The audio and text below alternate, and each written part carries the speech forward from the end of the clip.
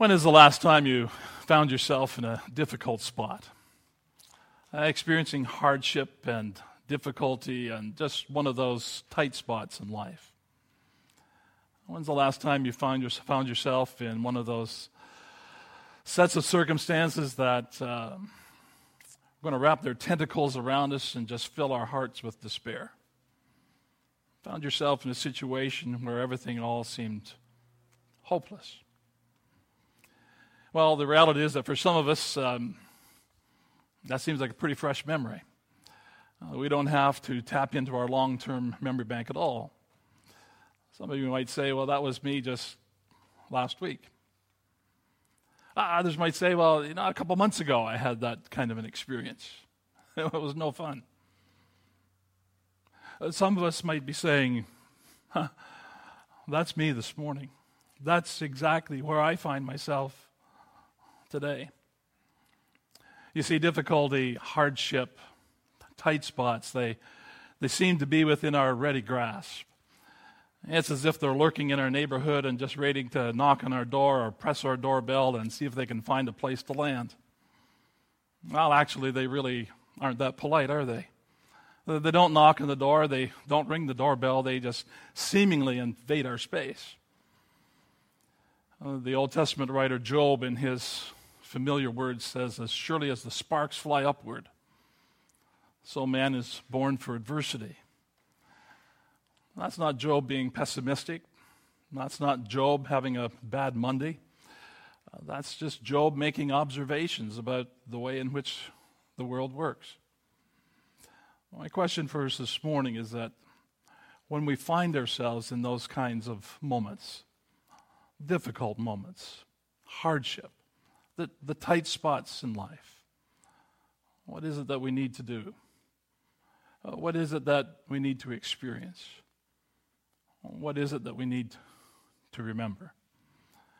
And we're going to look at an Old Testament passage this morning in which Israel's king relays to us his experience as he found himself in one of those dark moments, one of those tight spots.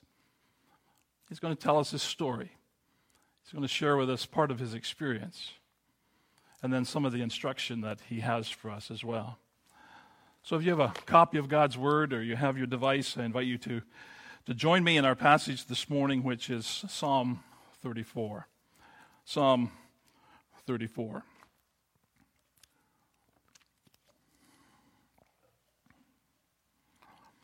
This psalm is characterized by two major moves. First move is verses 1 through 10, and that's probably the part of our psalm that many of us will be most familiar with. And then we have verses 11 through 22. In the first part of the psalm, in verses 1 through 10, David relays his testimony. That's where David shares his story, tells us what happened, and the implication that should have for you and me. And that's where he'll encourage us to trust. And then when we come to verses 11 through 22, that's where I'd like to say David puts his instructor's hat on. I don't really know what an instructor's hat looks like, but he puts his instructor's hat on, and he's going to teach us. He's going to basically say, this was my situation. This is how God met me in my moment. And God can meet you in your moment too. And here's how. So, Psalm 34, let's pick it up at verse 1 in your English text. He says, I will bless the Lord at all times. His praise shall continually be in my mouth. My soul makes its boast in the Lord. Let the humble hear and be glad. Oh, magnify the Lord with me, and let us exalt his name together. I sought the Lord, and he answered me, and delivered me from all my fears. Those who look to him are radiant, and their faces shall never be ashamed. This poor man cried, and the Lord heard him and saved him out of all his troubles. The angel of the Lord encamps around those who fear him and delivers them. Oh, taste and see that the Lord is good. Blessed is the man who takes refuge in him. Oh, fear the Lord, you his saints, for those who fear him have no lack. The young lions suffer want and hunger, but those who seek the Lord lack no good thing. And then here's our second move. Verse 11, "Come, O children, listen to me. I will teach you the fear of the Lord. What man is there who desires life and loves many days that he may see good? Keep your tongue from evil and your lips from speaking deceit. Turn away from evil and do good. Seek peace and pursue it. The eyes of the Lord are toward the righteous, and his ears toward their cry. The face of the Lord is against those who do evil, to cut off the memory of them from the earth. When the righteous cry for help, the Lord hears and delivers them out of all their troubles. The Lord is near to the brokenhearted and saves the crushed in spirit. Many are the afflictions of the righteous, but the Lord delivers him out of them all. He keeps all his bones, not one of them is broken. Affliction will slay the wicked, and those who hate the righteous will be condemned. The Lord redeems the life of his servants. None of those who take refuge in him will be condemned." That's God's word for us and our attention this morning. Two major moves. David tells us his testimony, and then he gives us his instruction. First thing that David is going to remind us of is that experiences shape our lives. Experiences shape our lives. David here in this psalm is writing from the perspective of the rear view mirror of a life-changing experience. A time in which he experienced one of his darkest moments, and God showed up, and God met him in his moment of great difficulty, and God rescued him. Little wonder that David would be ready to worship, that David would be ready to praise as a result of that. And so here in this psalm, David, he reminds us that experiences shape our lives and ultimately need to lead us to worship. Experiences impact us. And those experiences that we encounter, they're not by accident, but in the tapestry of God's great design. He delights to use those experiences and ultimately wants us to come to that place of worship. Now, I want to be very careful to say and be sensitive that sometimes those experiences in life, not only are they difficult, but they are a huge challenge for us to work through.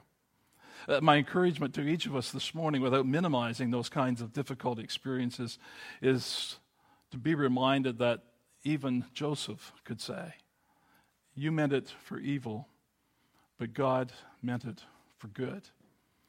David reminds us that the experiences of life, they shape us, but they're ultimately intended to lead us to worship. And that's where David begins in this first stanza. And he says we are to worship God at all times. Here he gives us our praise, our invitation to praise. And he says, "I will bless the Lord at all times. His praise shall continually be in my mouth. My soul makes its boast in the Lord." And here we see David is occupied with his God. He's taken up with God. 3 times over in just that first verse and a half, he reminds us of that. You know, it's hard to read this part of the psalm and not enter into the emotion which David expresses himself. No sense of monotone voice here, as David says, "I will bless the Lord at all times. His praise shall continually be on my mouth." That's one of the beautiful things about poetry, isn't it? One of the wonderful things about the Psalms is that they are a vehicle. This type of narrative, this type of literature, rather, is the means by which the writer can express themselves in great emotion. And so as we go through the Psalms, one of our encouragements is that we enter into that emotion. Nothing monotone here, nothing boring about David here as he gives this challenge to us after he expresses himself that he is committed to worshiping the Lord. He says, "I will bless the Lord at all times." Did you pick up on that? I will bless the Lord at all times. If we understand that correctly, David is reminding us that there's no time in life that it's not appropriate for us to bless the Lord, that his praises should be on our lips. I don't know about you, but I think I do, because it's true of me. As I read that and as I look at that, that strikes me as a high challenge. That strikes me as a big ask. That kind of puts it right up there with some of those New Testament commands, like in everything, give thanks. Like, pray without ceasing. If your neighbor wants your shirt, give him your cloak. If he strikes you on this side of the face, turn the other cheek. That's pretty high challenges. It's a big ask. But that's what the psalmist is reminding us. And it's a challenge to us. David is going to lead us by way of example. That in those moments of deliverance, in those moments of great victory, don't forget the one who gave us the victory. Don't forget the one who granted us the deliverance. We need to praise him. And we can handle that a little bit easier, probably, because in those kinds of moments, we're ready to praise. But that challenge also reminds us that in those moments before the deliverance, before the victories, in the moments when we find ourselves not from the rearview mirror perspective, but when we find ourselves right in the eye of the storm, David challenges us to remember to praise the Lord. He says, "Oh, magnify the Lord with me, and let us exalt his name together." Now, why is the psalmist so passionate about worshiping God and praising God? Very simply because he cried out to his God, and God heard him. God answered him. David found himself in a near-death experience, and God came to his rescue. God delivered him. And he recounts that story for us. He recounts his testimony for us in verses 4 through 7. And there it reminds us that testimonies are a powerful thing. Stories of God's work in the lives of others encourage us to worship him. That's why David is going to tell us the story. You know, we need to be telling our stories to one another as well, don't we? Testimonies are powerful things. And we occasionally obviously do that when we get together and we hear the story, the testimony of those here who are part of our fellowship. And there's something about that knits us together, doesn't it? And day to day, we need to have those people, and I trust you have those people in your life, that you can share your story, and that you can be that person who hears their stories.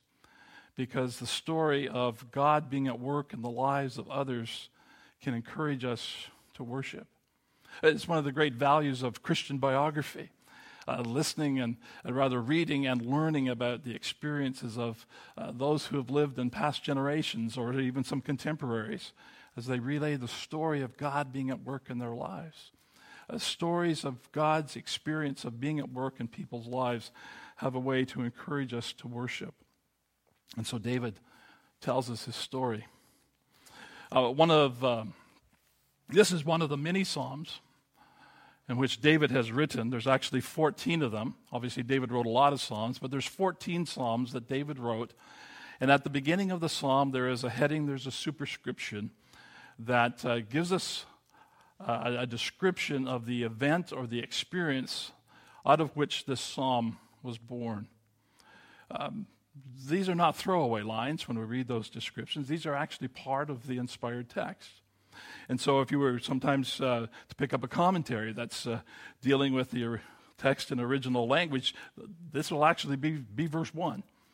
I didn't read it as verse 1 this morning, but technically I should have, but I wanted to just wait and have us look at it at this particular point in time. So we go back and we look at that heading, and mine reads, "Of David when he changed his behavior before Abimelech, so that he drove him out, and he went away." This is an event that is recorded for us earlier in our Old Testament, back in 1 Samuel, chapter 21. So we're going to keep your finger in Psalm 34. Let's go back to the narrative account here, dealing with this experience of David. 1 Samuel 21, and we'll pick it up at verse 10. 1 Samuel 21 and verse 10.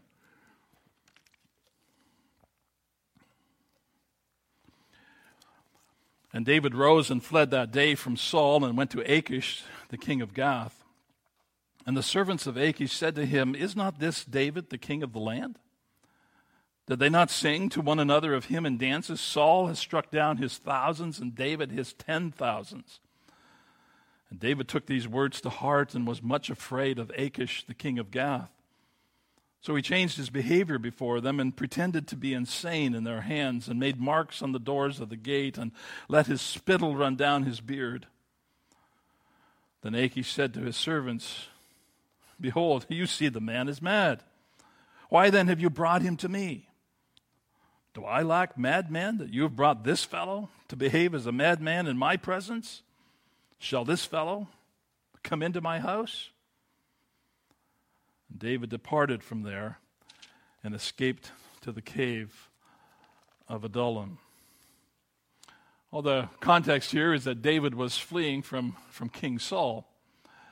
Those who are familiar with your Older Testament, we know that Saul was the king of Israel, but God said that he rejected Saul as king. And so Samuel is sent to anoint the future king, and he anoints David to be the king. But Saul was still living. Saul was still the king. David was the king in waiting. And David provoked the jealousy of Saul. David was very popular with the people, and Saul was intimidated by David, and he was very jealous of David. And so David had to leave the presence of Saul in order to escape with his life. And so David finds himself living in exile, living as a refuge. Things have become so difficult for David, so desperate, that he actually decided to seek refuge, to seek safety with King Achish, the one who is the king of Gath, the Philistines. Gath, we remember as being where Goliath is from, Goliath, the great Philistine, who several years before David had killed in that great showdown. And here now is David, the king of Israel, seeking refuge, seeking protection at the hands of the dreaded Philistines. Think of it. He is the anointed king of Israel, but here he is seeking and taking refuge in the hands of the enemy. It's hard to believe, isn't it? But that's the moment of desperation that David finds himself in. That's the kind of tight spot. That's the kind of hardship, the kind of difficulty that David is dealing with here. Prior to David visiting or going to Gath, he visited the tabernacle at Nob. And that's where we read of him and his encounter with the priest Ahimelech. And that's where he convinces Ahimelech to give him the loaf of the holy bread just so he has something to eat. And David also didn't have a weapon, and so that's where he actually gets the sword of Goliath. And then David goes and he shows up at Gath. And while Achish apparently doesn't recognize David, some of his men do. And things get more than just a little awkward. It's unknown for a brief moment of time whether David is going to be revealed for who he really is. And so in this predicament, David impersonates that he's a madman, that he's insane, that he's lost his mind. And in the presence of King Achish and the others, he marks up the city gates. He lets the spit and the saliva comes down onto his beard. And, well, it works because Achish, instead of killing him, assumes him to be insane and dismisses him. And he says, Do I lack madmen that you have brought this fellow to behave as a madman in my presence? And therein, David's life was spared. And from Gath, he then went to the cave at Adullam. Perhaps it was there that he penned the psalm. We really don't know the chronology of when he penned the psalm, but he escapes to Adullam. And so in this context of the testimony which David recounts here, he tells us and he relays verses 4 through 7. And he said, verse 4, I sought the Lord, I sought the Lord, and he answered me and delivered me from all my fears. David could have said when I was in the presence of King Achish, I thought it was game over. But God was merciful to me. Now, many think and believe that this was not David's best and finest moment. It's hard to argue with that. That seeking refuge in Gath at the hand of the Philistines was a matter of David taking things into his own hands, coming up with his own strategy rather than relying on the Lord for his protection and safety. See, it was not only dangerous for David, what he did, but it put the future of the whole messianic line in question. David had been wiped out. There goes your messianic line. It was a great risk for the entire nation. It was hardly conduct that was fitting for Israel's king, one of whose key and chief responsibilities was to provide protection for the people of God. And while all of that is true, what we do know is that David ultimately cried out to the Lord, the only one who could truly meet him in his need and deliver him. In that moment when the chips were down, God delivered him. And in this psalm, there's almost this disparity between the gravity of the situation, the unwise actions of David, over against the enthusiasm and the ecstasy that occupies David as he gives thanks to God. We can probably rightfully assume that David has confessed his sin to the Lord and his lack of trust and has been forgiven. And now here, recounting the precarious situation and God's grace and his mercy to him, he just wants to worship the Lord.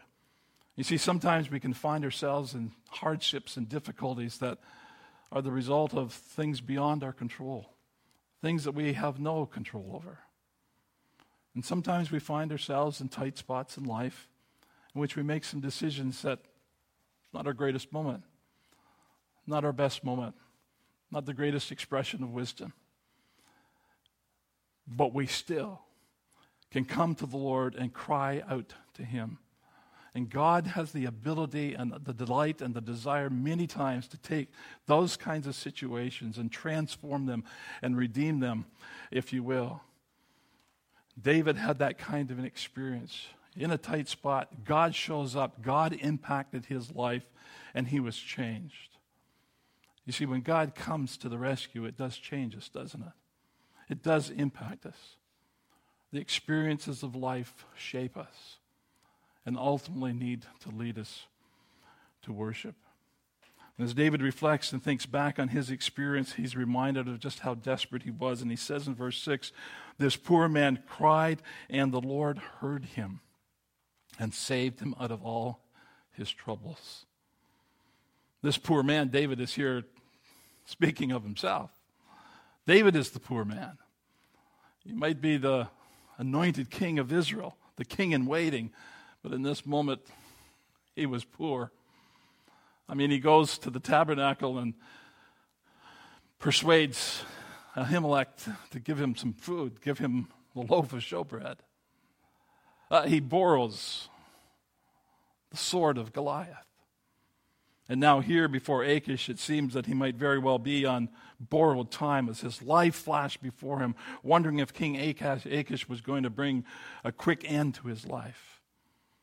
But he says in verse 6, this poor man cried, and the Lord heard him and saved him out of all his troubles.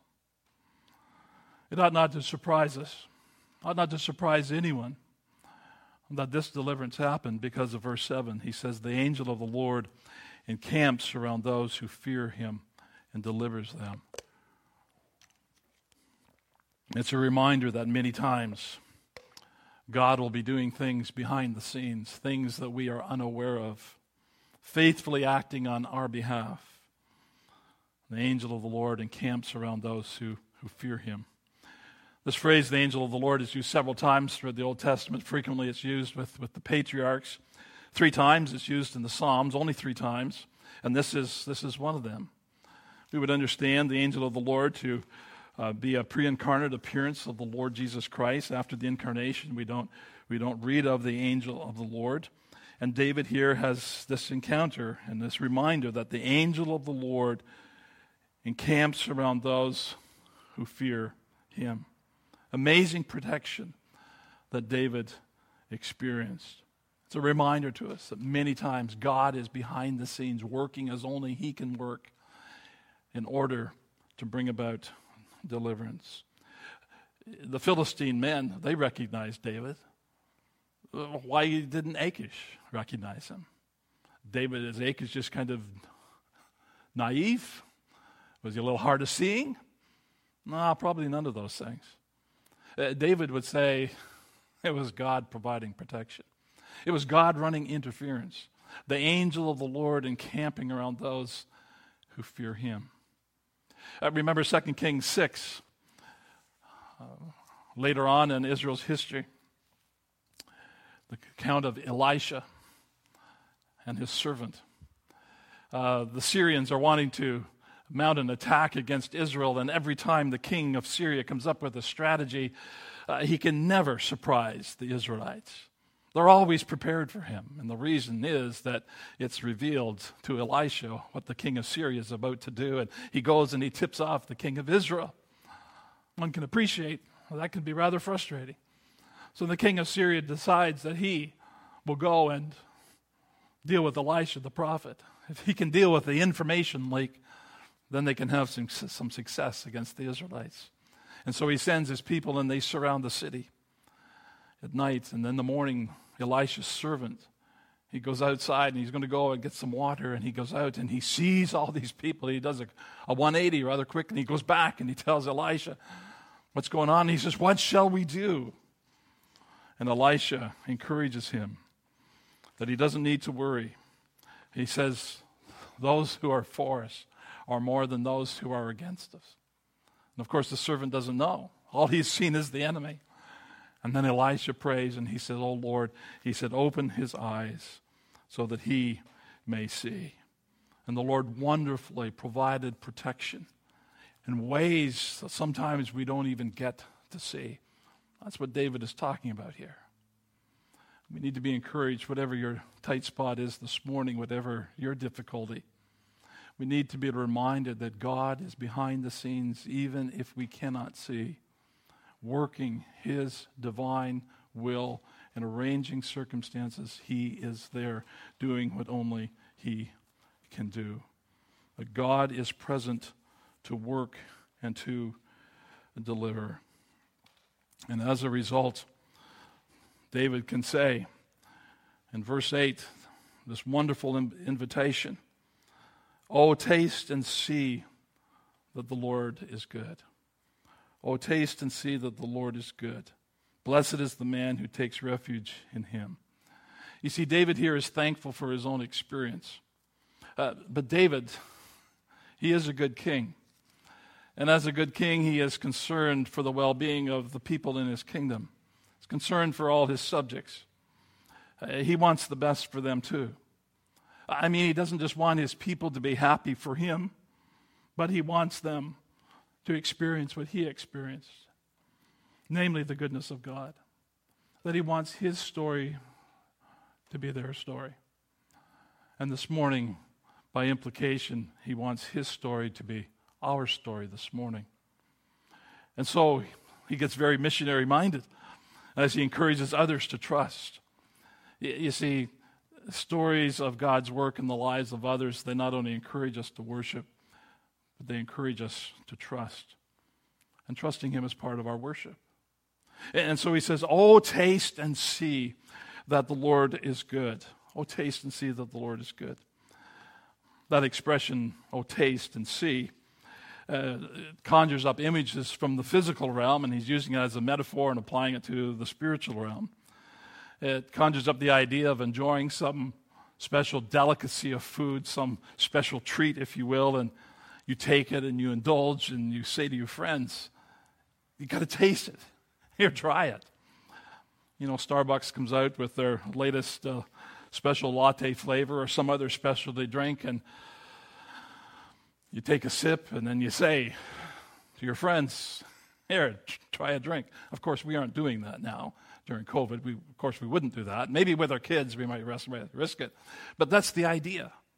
And David is saying, oh, taste and see that the Lord is good. That the Lord is good. Not to be disrespectful, but he's encouraging us to give God a try. Put God to the test. Trust him and see how good it is to take refuge in him. Oh, taste and see that the Lord is good. Well, therein the psalmist concludes this first move of this psalm as he reminds us that the experiences of life, they shape us, and they ultimately need to lead us to worship. And now as we come to the second major move, he's going to expand his appeal for us to experience what he experienced. As I said before, this is where he puts on his teacher's hat, his instructor's hat, provides instruction for how his story can be our story. You see, he doesn't want us to walk away from this psalm saying or thinking to ourselves, well, David, I'm glad that worked out so well for you. I'm glad that's your story. But that's not my story. And so here in this second section, he provides some instruction. And there he's going to teach us that experiencing the work of God in our lives requires us living in accordance with God's design. We might read through this psalm, we might hear of David's experience, or we might read the experience of others, and there's something within us that says, man, I'd like that to be my experience. I'd like that to be my encounter. And David is saying, yeah, it can be. It can be. But experiencing the work of God in our lives requires us living in accordance with God's design. Might I suggest to you that each one of us, as I've just hinted at, each one of us has this desire to see the reality of God at work in our lives. Don't you have that desire this morning? Notice what he says in verse 12. He says, what man is there who desires life, who loves many days, that he may see good? Who doesn't desire the way of life? And life here is understood, not just the way of existence, but it's the idea of life that is full and life that is abundant. And the life that is full and a life that is abundant is a life that experiences the reality of God at work. Who doesn't desire many days, length of days, he says. That's something that is highly valued by all. And then who doesn't desire good? The good here is the way of blessing, the blessing of God. Of course, deep down inside, we all do. David reminds us here that experiencing the work of God in our lives is the deep-seated desire of every person. Now, there may be many who might not think that. They might not realize it to be true. There might be those who actually even deny it, suppress it. But the psalmist believes that this reality, this desire to see God at work in our lives, is a deep-seated longing of every person. And that makes sense, doesn't it? Because each one of us is created in the image of God, fashioned and designed for relationship with him.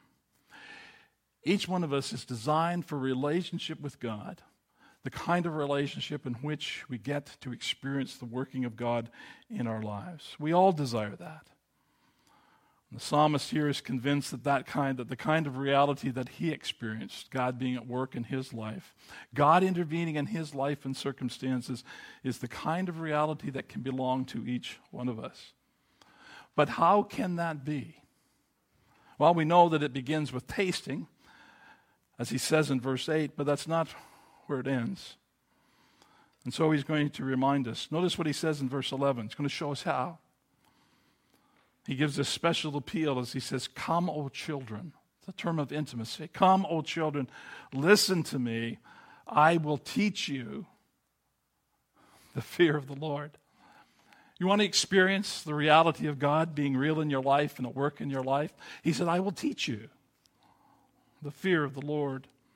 See, to experience the work of God in our lives, we need to be living in accordance with God's design. Here he reminds us that means living life in the fear of God. He's saying, as it were, this is the secret. I will teach you the fear of the Lord. It's reminiscent of Solomon's conclusion in Ecclesiastes, isn't it? Where is the true meaning to life found? Where is fulfillment in life found? And he keeps us waiting until he gets to the end of the book, and then he gives us the punchline. What's he say? He says, fear God, keep his commandments, and know that for all things you are accountable to God. On first blush, it might seem that that's a gigantic pin that's going into the balloon of life and letting all the air out. That somehow God wants to spoil all the fun. But of course, that's not true. It's Solomon there and it's David here reminding us of the way in which life is to work. To live life in accordance with God's design means to live life in the fear of the Lord. So if that's the secret, experiencing the work of God in our lives, then what does it mean to fear the Lord? Generally, when we think of this term, the fear of the Lord, we make a distinction between what some typically understand, or the first thought that might come to their life is being fearful. And this caricature idea of God sitting in heaven with a big club over his head and just waiting to smack us down as soon as we step out of line, and so we live fearfully. And of course, we understand that the fear of God is spoken in the Scripture as the idea of God being holy and majestic and awesome, and us living reverentially before him. And those distinctions are good for us to keep in mind.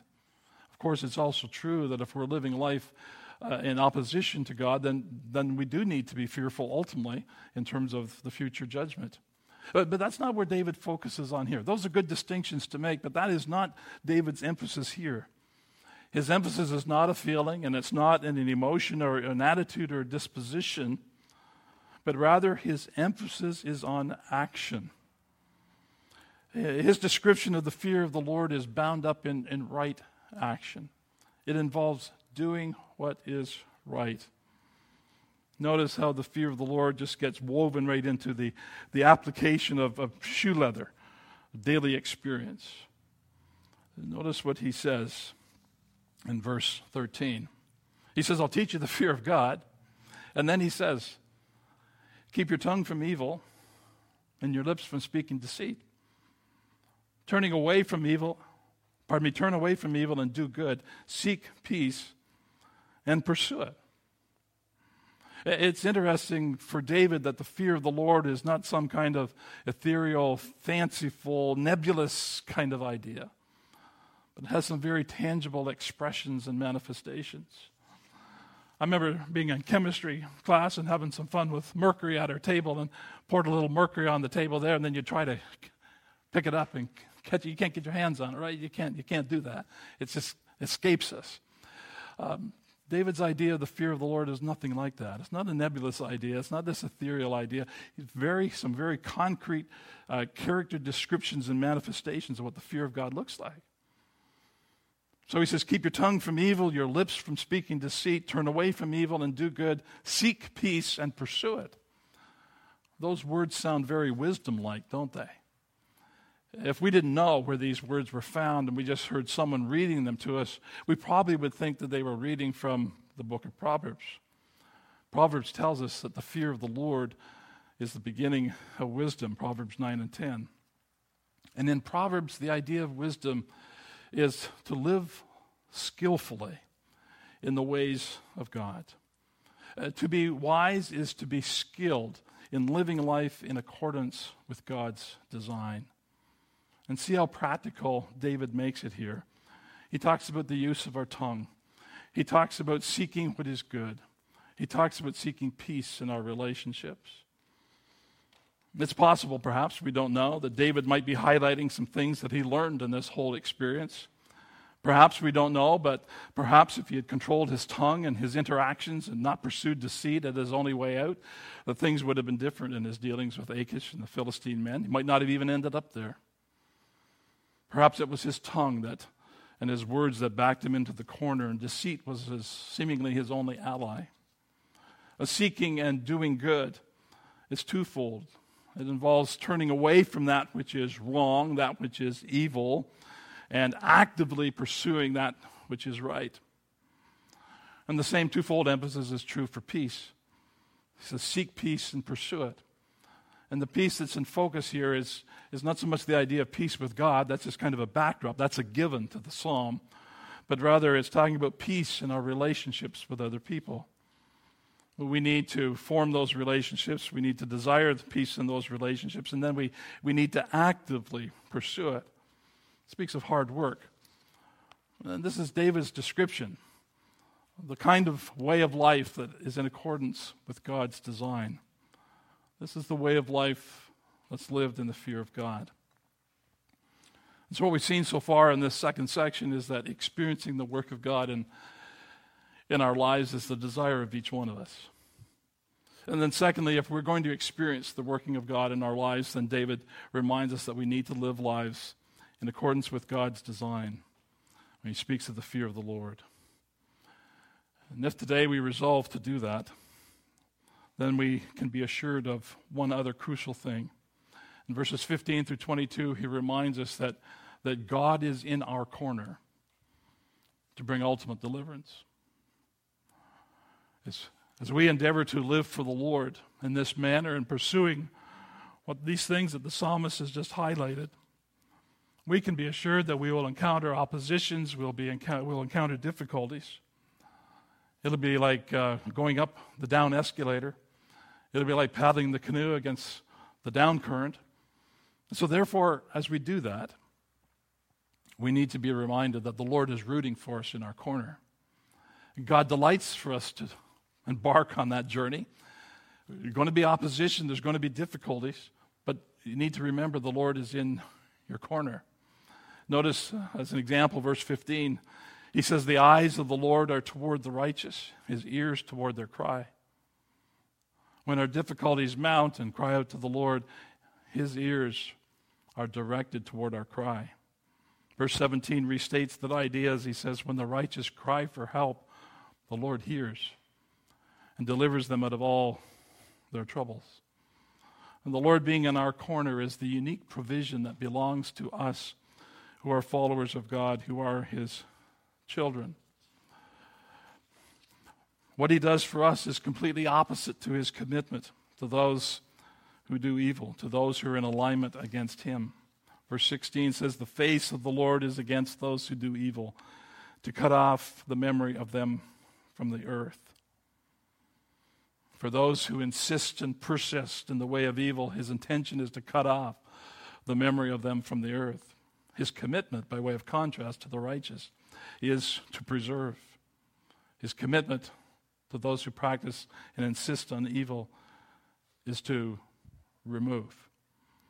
That's why in our moment of difficulty, when we feel hemmed in, our greatest resource is to cry out to God, who has his eye on us and whose ear is inclined to our cry. He develops this thought even more in verses 18 down through the end, 18 through 20 in particular. This idea of God being in our corner, taking note of his children, is fleshed out a little bit more. As one who endeavors to live life consistent in the fear of God, he or she may encounter, will encounter those experiences that bring us to the end of ourselves. Now, it's important to remember, and he emphasizes it here, that God doesn't promise that we'll be exempt from these kinds of difficulties and profound disappointment in life. God provides deliverance for those who fear the Lord, for those who are living in accordance with God's design. But it doesn't mean that the righteous will not suffer in this life. And that's the balance, the tension that's in this psalm. God promises to deliver, but it doesn't mean that we'll never experience the difficulties. If we don't experience the difficulties, we have nothing to be delivered from. And King David himself illustrates this, right? He lived with great difficulty.